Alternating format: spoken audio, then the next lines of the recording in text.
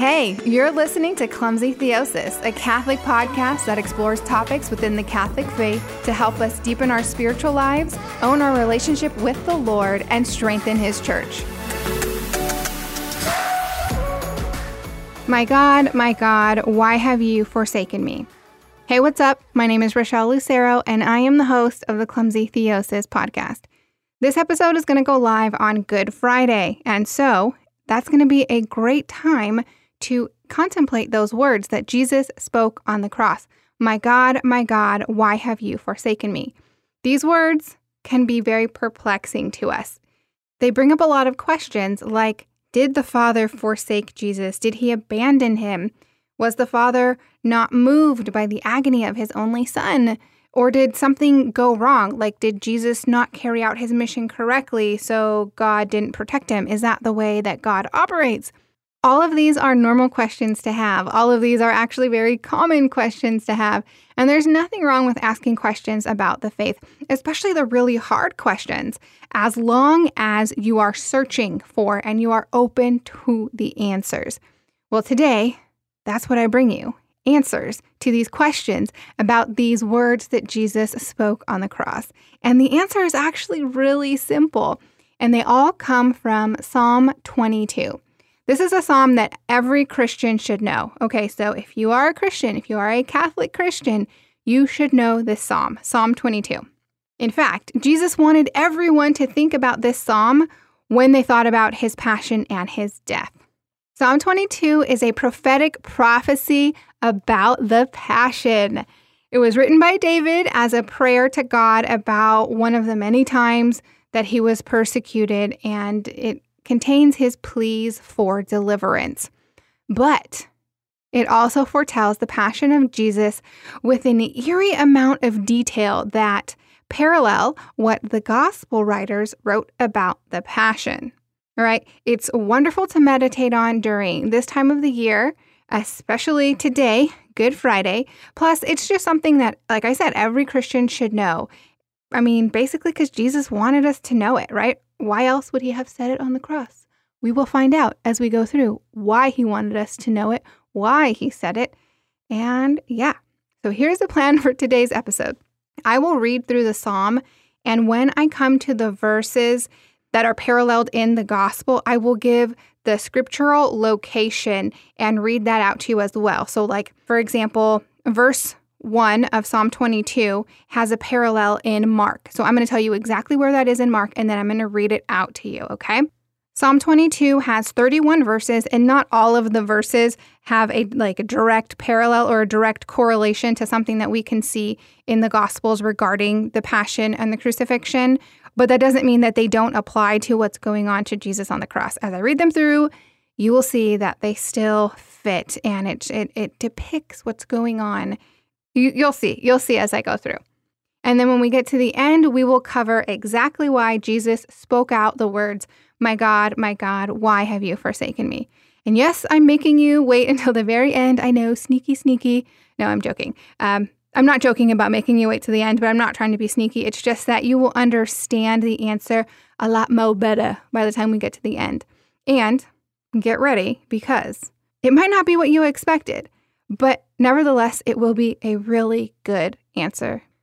And lastly, before we jump into what we're going to be doing, as always, any scripture references in this episode will be available for you in the show notes. So if you don't have a pen or paper handy, or it's just unsafe for you to write things down right now while you're doing whatever it is that you're doing, you can head down to the show notes after you finish listening, and I will have everything that you need available for you, all typed up, all pretty like. All right, so Psalm 22, verse 1.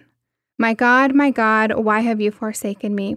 Why are you so far from helping me from the words of my groaning? Mark 15:34. And at the 9th hour, Jesus cried with a loud voice, Eloi, Eloi, lama sabachthani, which means, my God, why have you forsaken me? Psalm verses 2-6. O my God, I cry by day, but you do not answer, and by night, but find no rest. Yet you are holy, enthroned on the praises of Israel. In you our fathers trusted. They trusted, and you delivered them. To you they cried and were saved. In you they trusted and were not disappointed. But I am a worm and no man, scorned by men and despised by the people. Psalm 22, verses 7 through 8. All who see me mock me. They make mouths at me. They wag their heads. He committed his cause to the Lord. Let him deliver him. Let him rescue him, for he delights in him.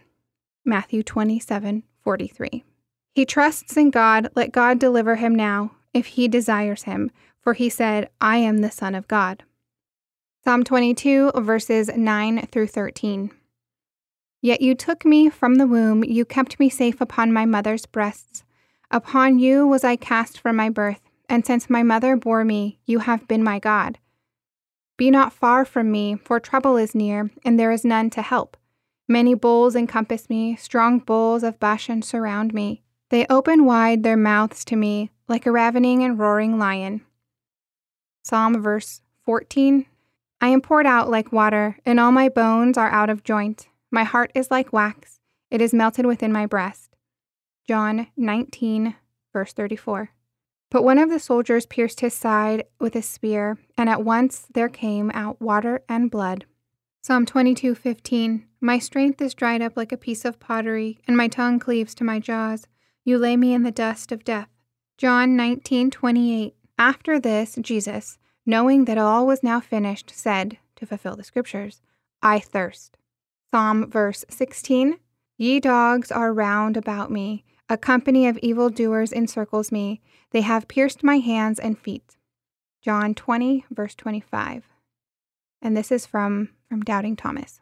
So the other disciples told him, We have seen the Lord. But he said to them, Unless I see in his hands the prints of the nails, and I place my fingers in the marks of the nails, and I place my hand in his side, I will not believe. Psalm 22, verse 17.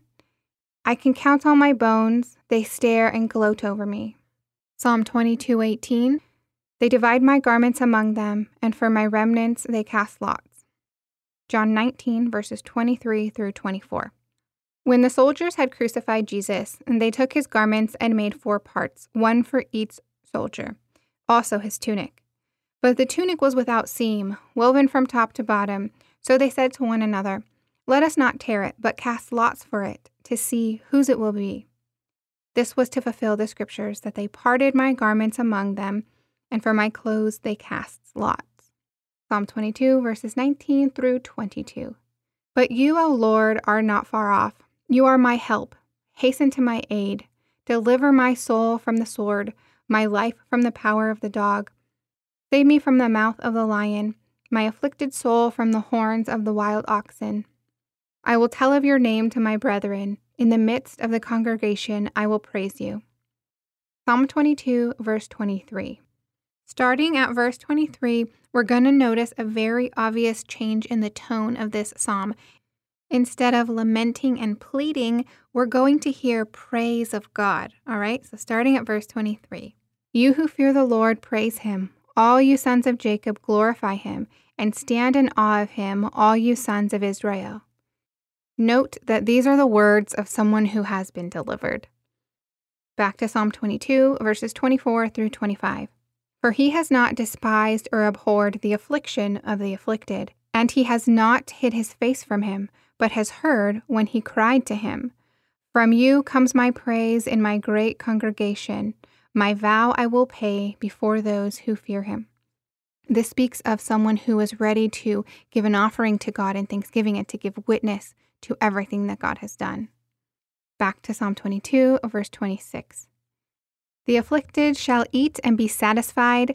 Those who seek shall praise the Lord. May your hearts live forever. Here we have a subtle, not so subtle reference to the Eucharistic sacrifice and how it has been completed. And those who are satisfied live forever in the everlasting covenant. Now, Psalm 22, verses 27 through 31. All the ends of the earth shall remember and turn to the Lord, and all the families of the nations shall worship before him. For dominion belongs to the Lord, and he rules over the nations. Ye to him will all the proud of the earth bow down. Before him will bow all who go down to the dust, and he who cannot keep himself alive. Posterity will serve him. Men will tell of the Lord to the coming generation and proclaim his deliverance to a people yet unborn, that he has wrought it. All right, this is how this psalm ends. It ends on a really high note with the world, every person in the world, bowing down in worship of God and just praising him. And so I hope you liked this rundown of Psalm 22. You noticed probably a little bit more than the first half, we had a lot of parallels to the gospel about the passion. But then after, I think it was verse 23, starting from verse 23 on, the tone changed to one of praise and one of thanksgiving and worship of God. Just remember that, because we're about to answer the big question. And the big question is, why did Jesus say, my God, why have you forsaken me?" during his passion and crucifixion while he was up on the cross? Before I give you that answer, I have to take a moment and remind you that Clumsy Theosis is 100% listener supported, and that Clumsy Theosis is not yet fully funded. And that means that I dip into my own wallet in order to cover some of the expenses to keep Clumsy Theosis going. And I'd really love to not have to do that. More than that, I would really, really love to have some extra dollars in order to add to this ministry. So if you would like to help me with this endeavor, please consider donating to Clumsy Theosis. All you have to do is go to clumsytheosis.net and click the word donate in the menu. And when you're there, you can decide if you want to give a monthly donation and get some stuff in return, or if you just want to give a one-time donation, whatever floats your boat. Okay, so let's answer that question. In our Bibles, the Psalms have chapters, right? They help us to find specific Psalms as well as how to reference them. Some Bibles even go so far as to have titles for all of the Psalms, but that was not a thing during Jesus' lifetime. Instead, the Psalms were referred to by the first couple of words or the first verse of that Psalm. That was like its default title. So when Jesus said, my God, why have you forsaken me?" Remember, that was the first line of Psalm 22. That's how we started off today's summary of this Psalm.